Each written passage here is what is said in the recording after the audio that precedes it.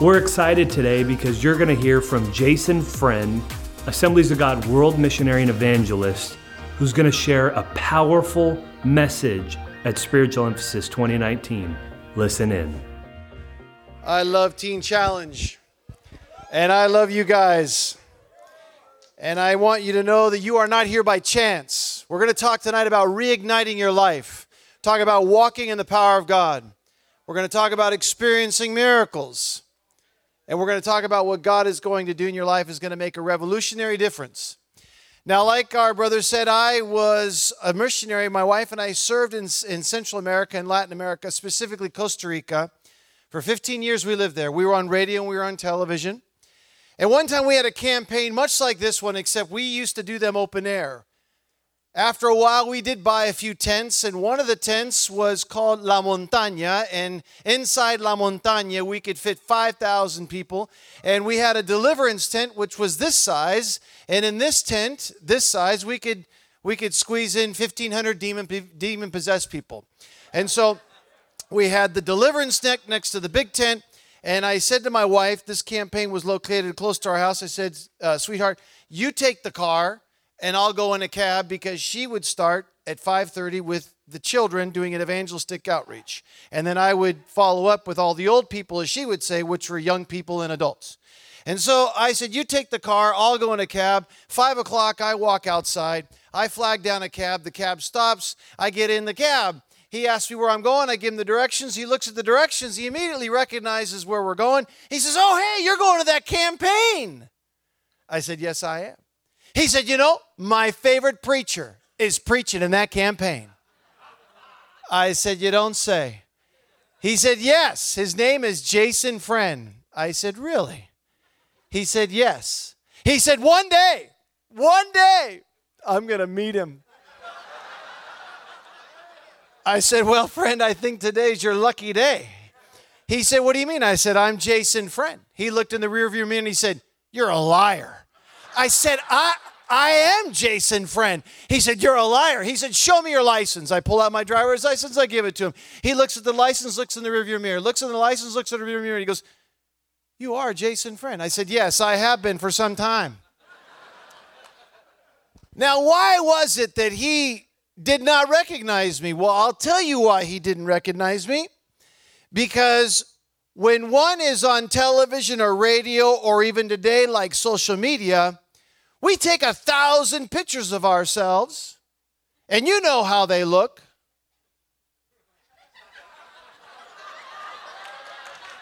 And after taking 50 shots of oneself, you never say, let me choose the ugliest one and put that up there. You always choose the best one to put that up there.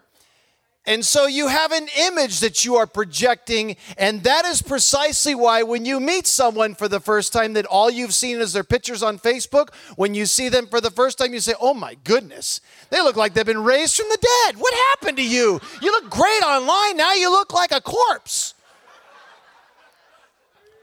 Well, the issue is, friends, that if we want to understand God and His power, we got to strip away all the nonsense that the world has been telling us about who God is, and we got to tap into the Word of God.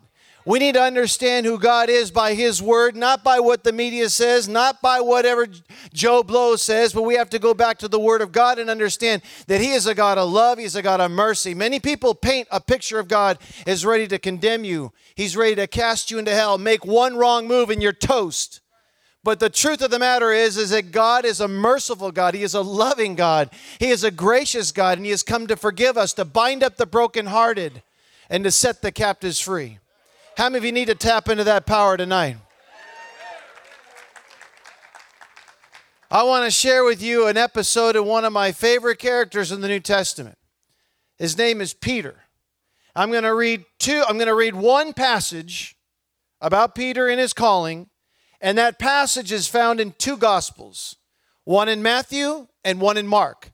They are literally word for word identical. So I'm only going to read one. And then I'm going to ask you a question. This is what it says. One day, as Jesus was walking along the shore of the Sea of Galilee, he saw 2 brothers, Simon, also called Peter, and Andrew, throwing a net into the water, for they fished for a living. Jesus called out to them, "Come, follow me, and I will show you how to fish for people." And they left their nets at once and followed him. Okay, is there anyone here, anyone at all, that would doubt that Peter, at that moment, made the choice to leave the nets, leave the boats, and leave fishing behind to become a disciple? Is there anyone here that begs to differ than what it says here in the Word? Are we all in agreement? This is not a trick question. Are we all in agreement that Peter made a choice? Well, a few chapters later, there's an episode in Matthew. It's also found in Luke chapter 4 and Matthew chapter 8, and that is that Peter's mother-in-law gets sick. She's got a fever, and Jesus goes into the house. He lays his hands on her forehead. She's immediately healed. Then she gets up and begins to serve them food. Now, I don't know if Jesus healed her because he wanted to be fed or because he had compassion on Peter's mother-in-law. But either way, the bottom line is that Peter's mother-in-law got healed after Peter was called. The next chapter, Luke chapter 5.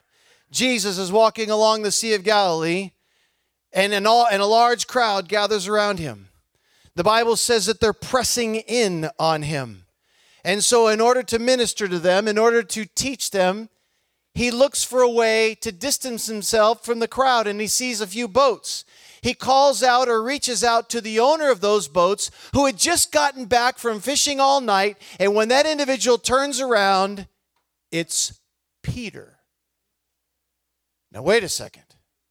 You and I were just in agreement that Peter, a couple of chapters ago, left fishing to be a disciple, and all of a sudden, we see him coming back from a fishing trip. I think Peter has been caught with his hand in the cookie jar. I think he is doing what they call in business, he has been double dipping, you see. He has been calling himself a disciple, and yet early in the morning when Jesus goes out to teach, he spots Peter coming back from fishing. Jesus doesn't say anything to him. He just gets into the boat and they push out. Jesus teaches all day, and you know what Peter's thinking. He knows he's going to have a conversation with Jesus. He knows he's feeling really guilty because he's got to fess up the fact that he went back to fishing. What he said he wouldn't do, now he's doing it. So Jesus, after all the commotion is finished, he turns to Peter and he says, "Let's go fishing." And Peter says, "Well, it's confession time, you know. We were out all night, Lord, and the fish ain't biting. But because it's you, we'll go fishing." And Peter throws out the nets, and the Bible says that they catch such a large quantity of fish that the boat literally begins to sink. So they call out to their colleagues that are in a boat a few hundred yards away that they would come over and help, and that boat begins to sink from all the fish. And when Peter sees this miraculous catch of fish, he falls to his knees and he says, "Lord, depart from me, for I am a sinful man." Yeah, you are. Yeah, you are, because you turned your back on the call of God and you went back to default mode. And why did he? I mean, how long has it been? 30 days? 30 days, maybe 30 days since you said yes and now you're back fishing. You know why? Because he couldn't trust God with his finances. Peter went back to default mode. And every time you see Peter, when the heat gets turned up, he goes back to default mode. But let me tell you something. Peter's not a very good fisherman, because anytime you look in the New Testament, he never catches anything. Not one. Not one. Unless Jesus is in the boat, he never catches anything. That is an entirely different sermon, an entirely different point. But let me just say that unless Jesus is in your boat, you ain't catching nothing. That point was free. Has nothing to do with this message. But every time he gets in a bind, he goes to default mode. And you and I do the same thing. We say, "God, I will trust you with my finances." and then we'll take it back. God, I will trust you with my future. Let me take that back. I will trust you with my anxieties, my pain. I think I'm going to run my life better. I'm going to do this. I'm going to do it this way. And then all of a sudden you realize you can't, so you give it over to God, and then you take it back. Peter's just like us. Now, I had my struggles like you did, or like you do, like we all do. I was raised in a crazy family. How many of you come from a crazy family? Raise your hand. Unless, of course, your family members are here, then you want to keep that hand down. When I was 3, my parents were separated. When I was 9, they were divorced. When I was 15, my mom remarried somebody who was 32 years older than she was, and she was his 6th wife. He had been married 6 times. He had said yes so many times in a church that he had permanent rice embedded in his forehead. So, some of you under the age of 35, look for somebody older than 40 and they'll explain it to you. My dad had been divorced 4 times. He used to say to me, son, marriage is grand. Divorce is $400,000.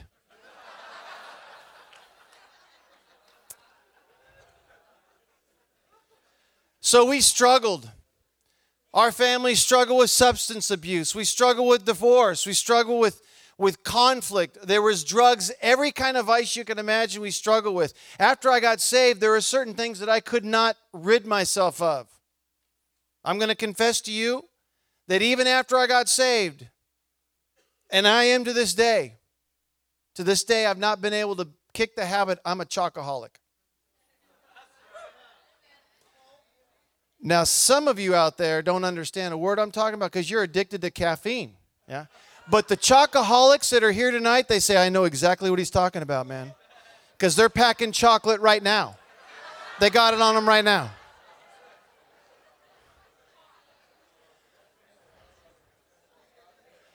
Well, what happens when you're a chocoholic,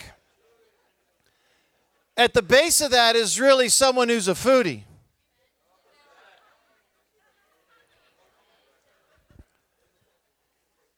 And my default mode when the temperature would get higher than I could tolerate is that I would turn to food. I don't have the photograph, but I used to weigh 240 pounds. Yes, I did. At 27 years of age, my blood pressure was 170 over 100, and my cholesterol was almost 300. I was a big, fat, happy boy. I could devour... You know those Pyrex 9-inch by 12-inch pans, you know? I could devour a batch of brownies by myself.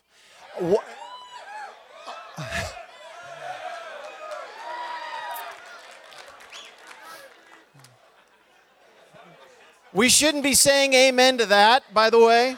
That's not what you want to be saying amen to. I struggled big time until I walked into the doctor's office and the doctor said to me, listen, Mr. Friend, you're not going to be able to see your daughters graduate from high school because you'll be dead by 40. With cholesterol that high and blood pressure that high, you got to figure out, you got to change what's, he was a Christian, he says, you got to change your mind, you got to be transformed by the renewing of your mind.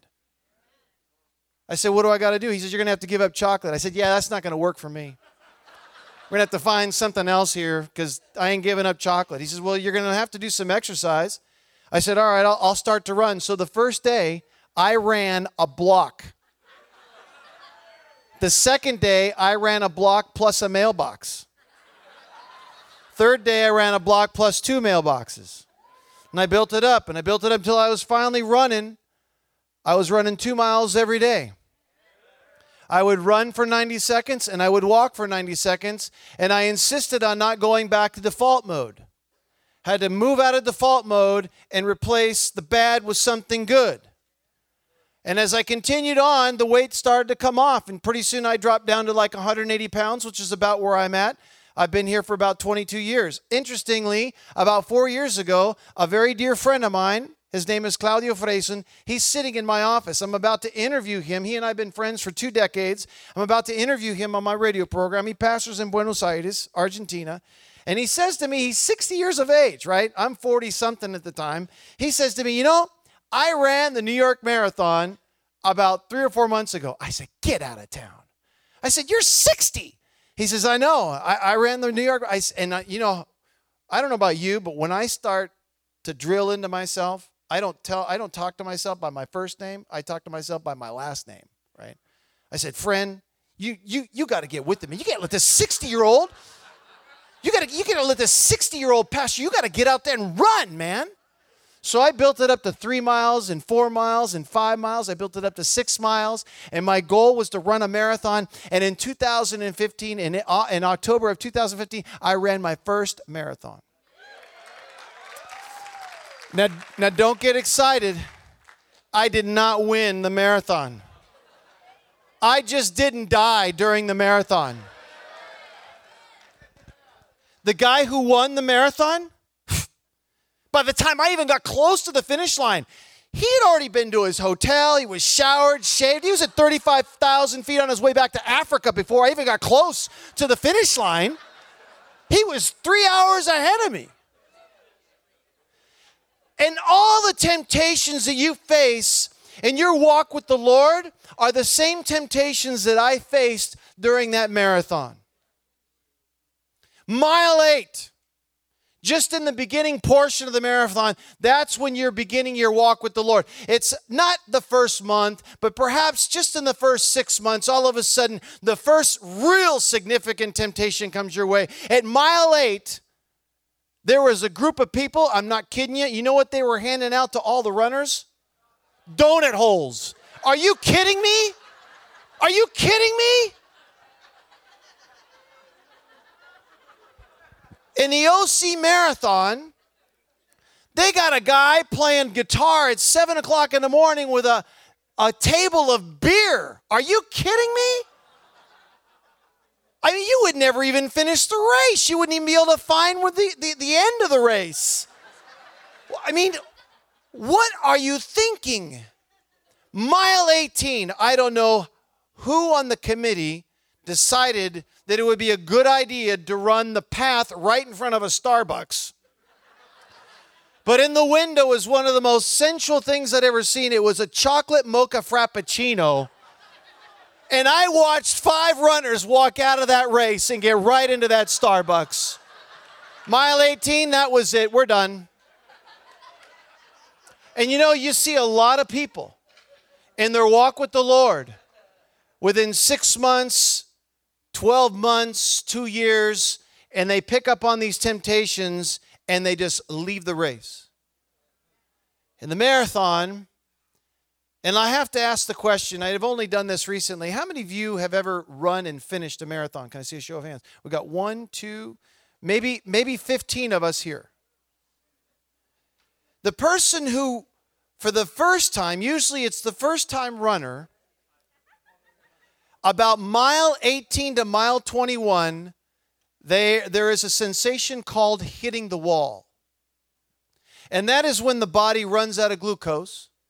You have no more energy, and your body says, we're done. I'm done. And within that 10-minute period, if you keep going, the body stops burning sugar, and it sort of switches tanks, and it starts burning fat. It draws its energy from the fat instead of the glucose, which is the sugar, this is the food that you've been eating.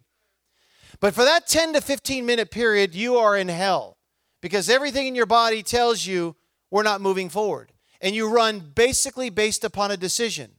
And many times in your Christian walk with the Lord, you will not feel like following Jesus. The world will throw every temptation at you, and you're ready to throw in the towel, sit down, you're just going to give up. And the only reason why you keep forward is because you have made a decision to follow Jesus. I saw many people hit the wall and they sat down. As I see many believers who were once walking with the Lord just simply throw in the towel and sit down. And the heart of God is really to reach out to these people and say, I'll tell you what, We're not in this to break any records. We're in this to finish the race. And if you will just get up and walk, I will walk with you, and let's finish the race together. And that's the heart of the Lord.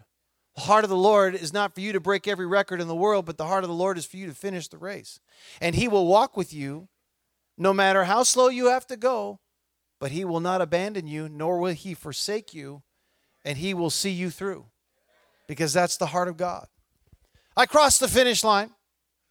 5 hours and 7 minutes. Oh, I didn't break any records either. When I crossed that finish line, they hung this medal around my neck, and my wife is calling out from somewhere. I don't know who I am at this point. And she says, Jason, Jason. And I'm like,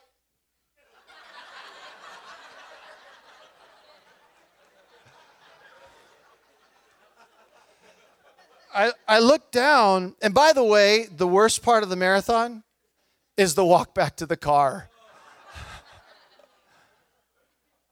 I look at this medal and I think to myself, so many times we think we earn the medal when we cross the finish line.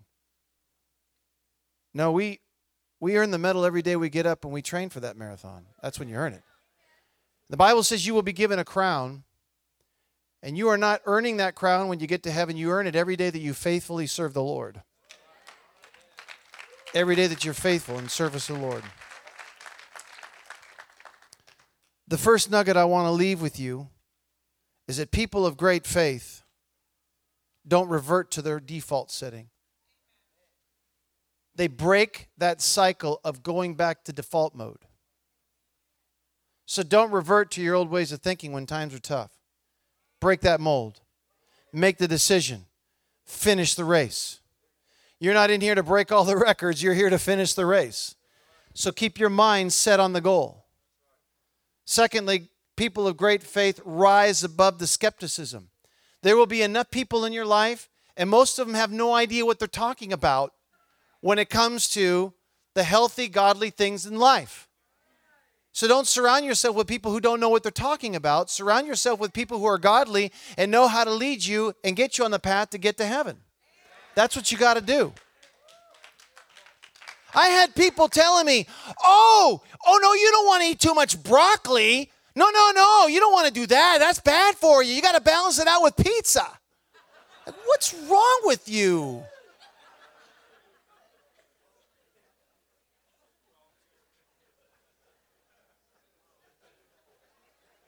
You listen to what healthy people say. I even gave up a doctor because that dude was humongously overweight.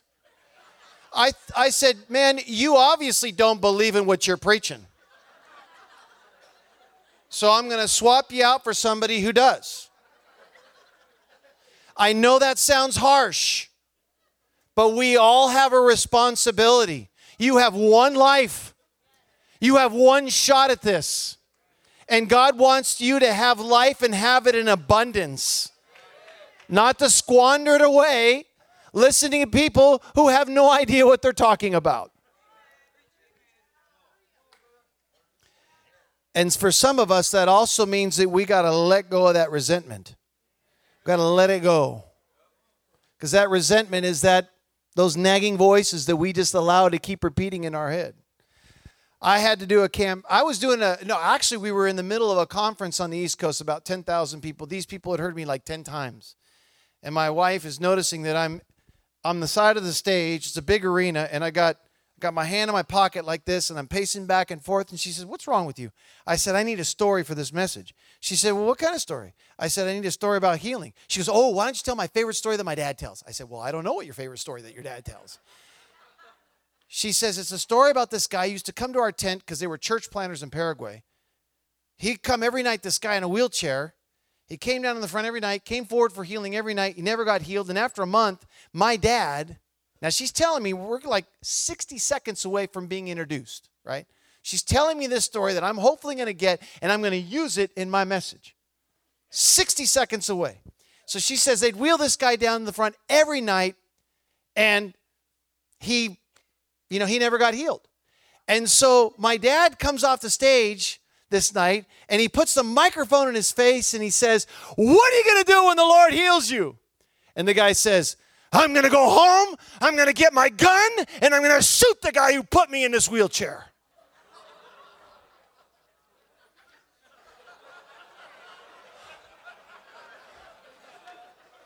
I said, "Wow." Now I'm like 30 seconds away from being introduced. I said, "Wow."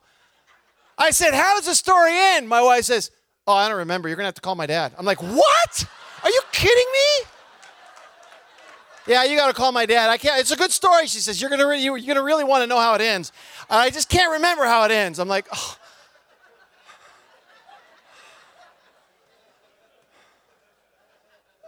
So I call my father-in-law up, and I don't know if you know anything about Latin culture. I've lived in Latin America a good chunk of my life, and we've given our lives to Latin people. We love Latin people, but Latin people are not gringos. Right? You know how you talk to a gringo? You just go straight to the point. You call them up and say, "Hey, what time you coming?" They tell you. Say, "Hey, where's my money?" And they tell you. That's the way gringos operate. We're direct, right? Latins are not that way. No, you got to go way around the bend before you even get close to the point. You got to ask them about their kids, their mom, their dad. You got to ask them all kinds of questions before you even get close to the point. Otherwise, you're offending them. Well, my in-laws have lived way too long, 40 years in Latin America, so I got to go through the protocol before I even get to the point with my own father-in-law. So I'm asking him how the grandkids are, how his wife is, and all this. I said, "Listen, I got to know, what happened to that guy who got healed in Paraguay?" And he goes, "What guy? There's lots of people healed in Paraguay." I said, "The guy who was in the wheelchair." He goes, "There were lots of guys in wheelchairs. Which one are you talking about?" I said, "The one who's going to shoot the guy who put him in the..." "Oh, yeah," he says, "that's a great story." I said, "Would you mind telling me how it ends?" He said, "When he said that he was going to shoot the guy who put him in the wheelchair, I looked at him and I said, 'And that's exactly why the Lord hasn't healed you.'"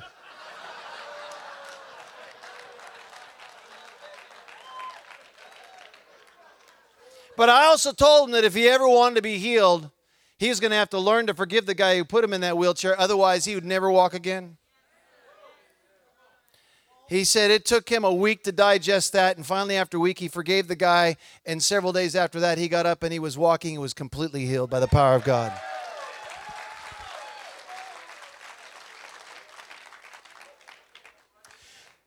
People of great faith, if you're taking notes, write this down. People of great faith, they visualize their miracle before it happens.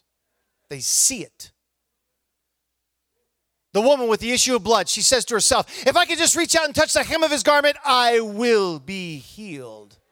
Blind Bartimaeus along the side of the road, he is completely blind. The Pharisees who can see can't see anything. He's the one who recognizes Jesus as the Messiah.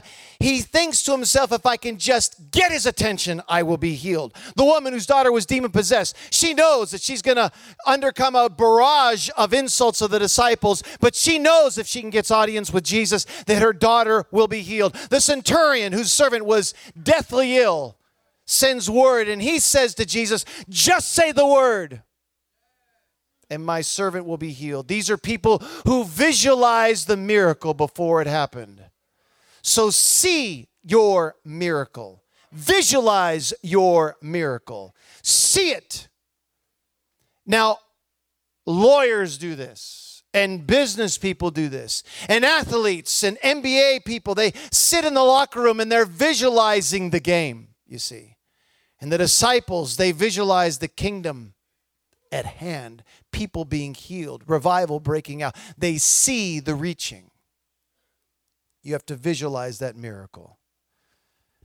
And finally, I'm going to share this last testimony. I don't preach long. I keep it rather short because I believe in that age-old proverb that says, "Blessed are the short-winded, for they will be invited back."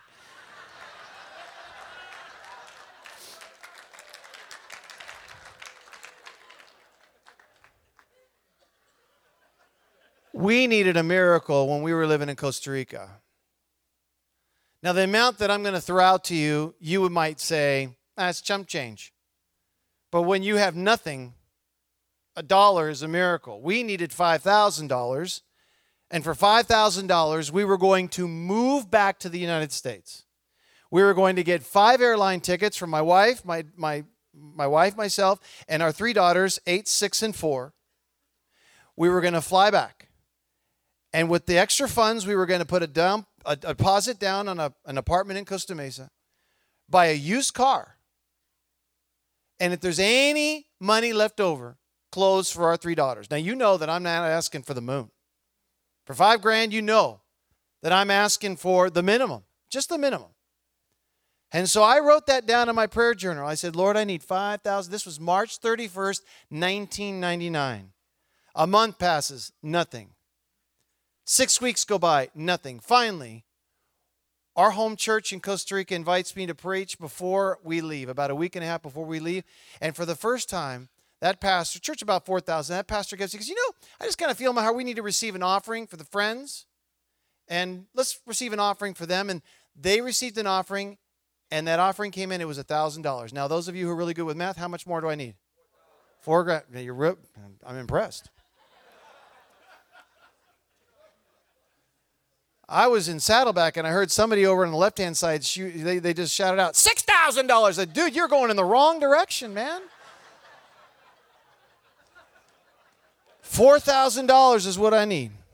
We had enough to get the airline tickets. We bought the airline tickets. We're flying home.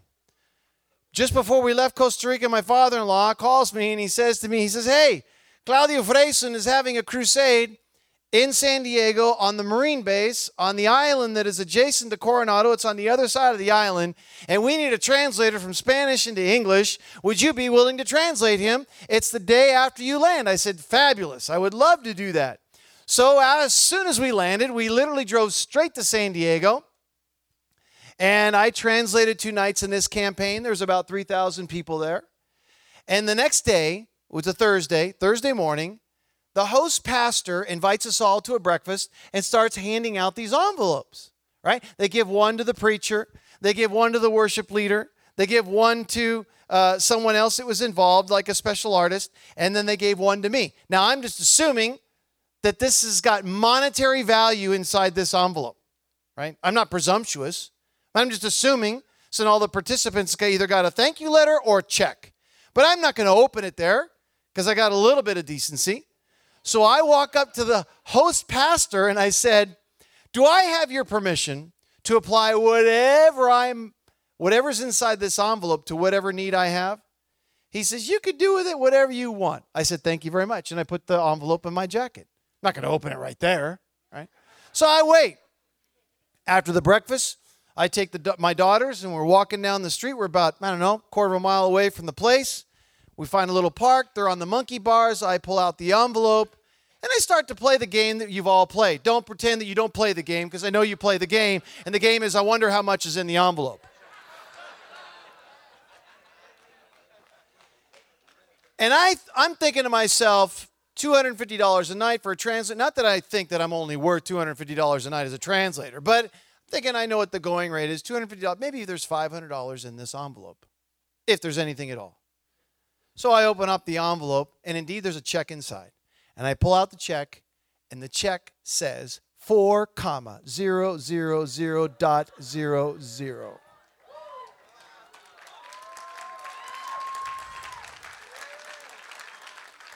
Now, the skeptical part in me said, dude, you got to look to see where they actually write it out, because if that doesn't match that, it ain't going to happen. So my eyes scan down, and it says $4,000. Next thing I know, my daughters are standing over me going, Daddy, you okay? I had fainted. Daddy, are you okay? I got up, man, and I just shook my booty. I held that check in the air, and I said, the Lord provides. The Lord provides for those who need and those who trust Him. He rewards those who earnestly seek Him. I'll tell you what, we got the used vehicle, we got the apartment, and we were able to get clothes for our 3 daughters. And 6 weeks later, so content, so happy, we're on the itineration trail. We were somewhere in New Mexico. A month and a half later, when suddenly my cell phone rings, I answer it. I was sitting on the bed in the hotel room. Girls are in the pool. I said, hello? He says, is this Brother Jason? I said, yes. He said, this is John. I said, how can I help you? He says, I'm in charge of the accounting for the Claudio Freyson Crusade. I said, how can I help you? He said, by chance, did I write you a check for $400?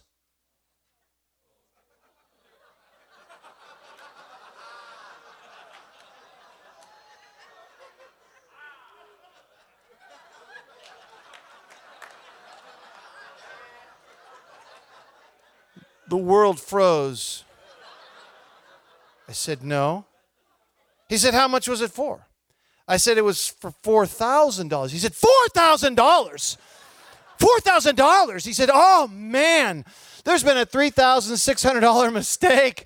You're going to have to return the difference. How did this happen? I said, well, let me tell you how it happened. I was in Costa Rica and I needed $5,000. And I said, Lord, I need you to provide a miracle in the church that we were preaching at. Gave us $1,000 and we flew all the way back to the United States in the hopes of getting a used car, an apartment, and clothes for our girls. And after translating, you gave me a check for exactly what we needed. But if you're telling me that was a mistake, you got to give me some time because all that dough is gone.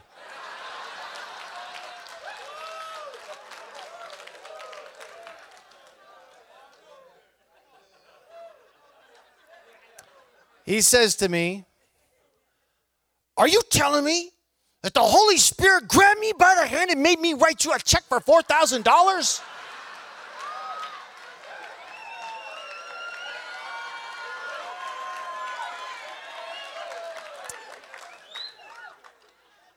I said, listen, man, what's ever between you and God is none of my business.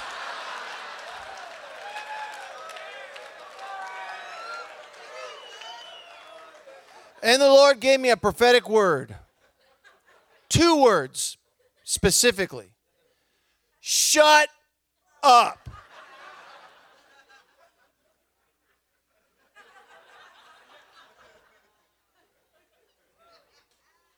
Have you ever been with any other believers in a room and been told to just be quiet? It doesn't work. No one can be quiet for 10 seconds. It's impossible.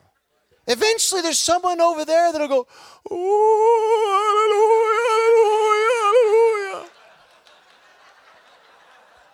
hallelujah, hallelujah, hallelujah. Eventually, the Lord tells me, shut up. 1001, 1002, 1003, silence. 1004, 1005, 1006, silence. 7, 8, 9, silence. I thought he dropped dead of a heart attack.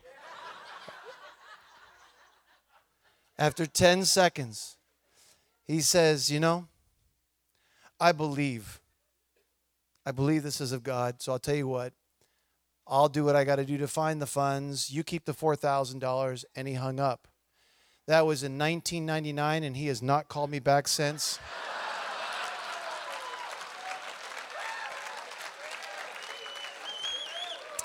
Nor have they ever asked me to translate again for Claudio Freyson.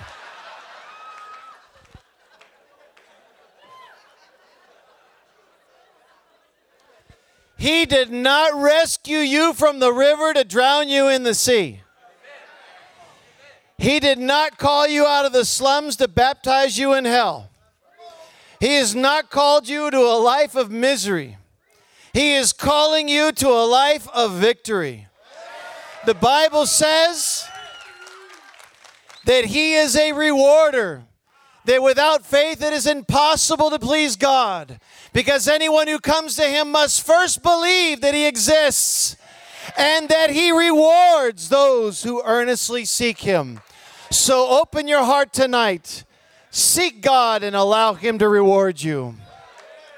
Father, we thank you for your wonderful presence. We thank you for your wonderful spirit.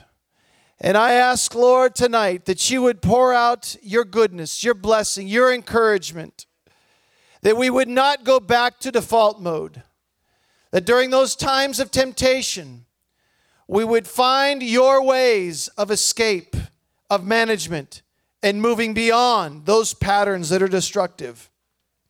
I pray, Lord, for every one of those who are facing temptation tonight, We understand that those temptations come in waves. They come at strategic times, and so we come against the principalities of darkness.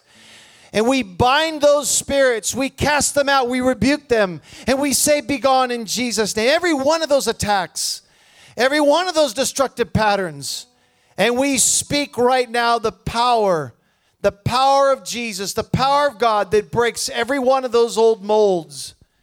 And I ask, oh God, that tonight you would pour out your Spirit in such a powerful way that you would reignite our lives, you would rejuvenate our spirits. You would provide for every need, and that you would set the captive free. I know you, Lord, that you are here to bind up the brokenhearted and to set the captive free. So I pray that you would do that in Jesus' mighty name. Friend, if you've come into this tent tonight and you have always been dealing with going back to default mode, the Lord is calling you right now to break free from that default mode, to experience His power, because He wants to fill you with His Spirit and make you fishers of people all around the globe. He wants to use you to make a difference. And if that's your desire, I want you to raise your hand, and then I want you to stand to your feet. And as you stand to your feet, I'm going to ask you to leave the place where you're standing and find a way down here to the front and say, Lord, I have come to fill up. I've come to fill this cup of mine. I've come to receive everything that you have for me.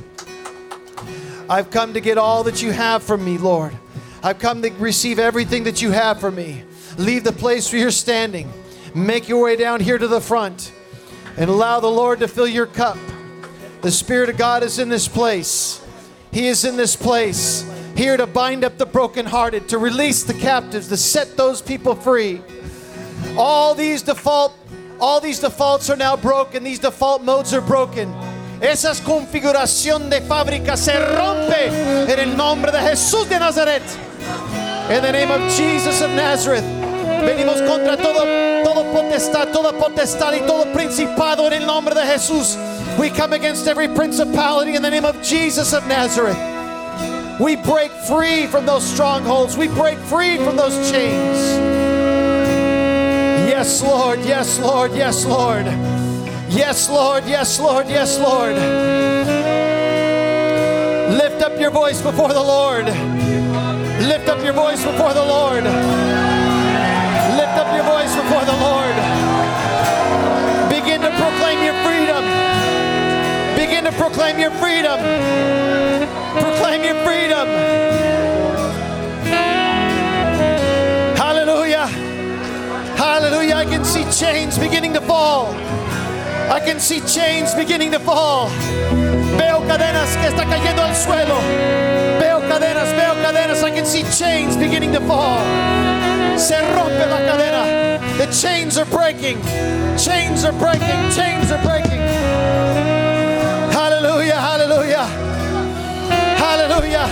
Begin to proclaim that your chains are broken. Begin to proclaim your chains are broken. We proclaim it in Jesus' name. We proclaim it in Jesus' mighty name. Thank you for listening to this week's episode. If you haven't already, subscribe today on your mobile device to get exclusive new content from Teen Challenge of Southern California. For more information, visit us on the web at teenchallenge.org.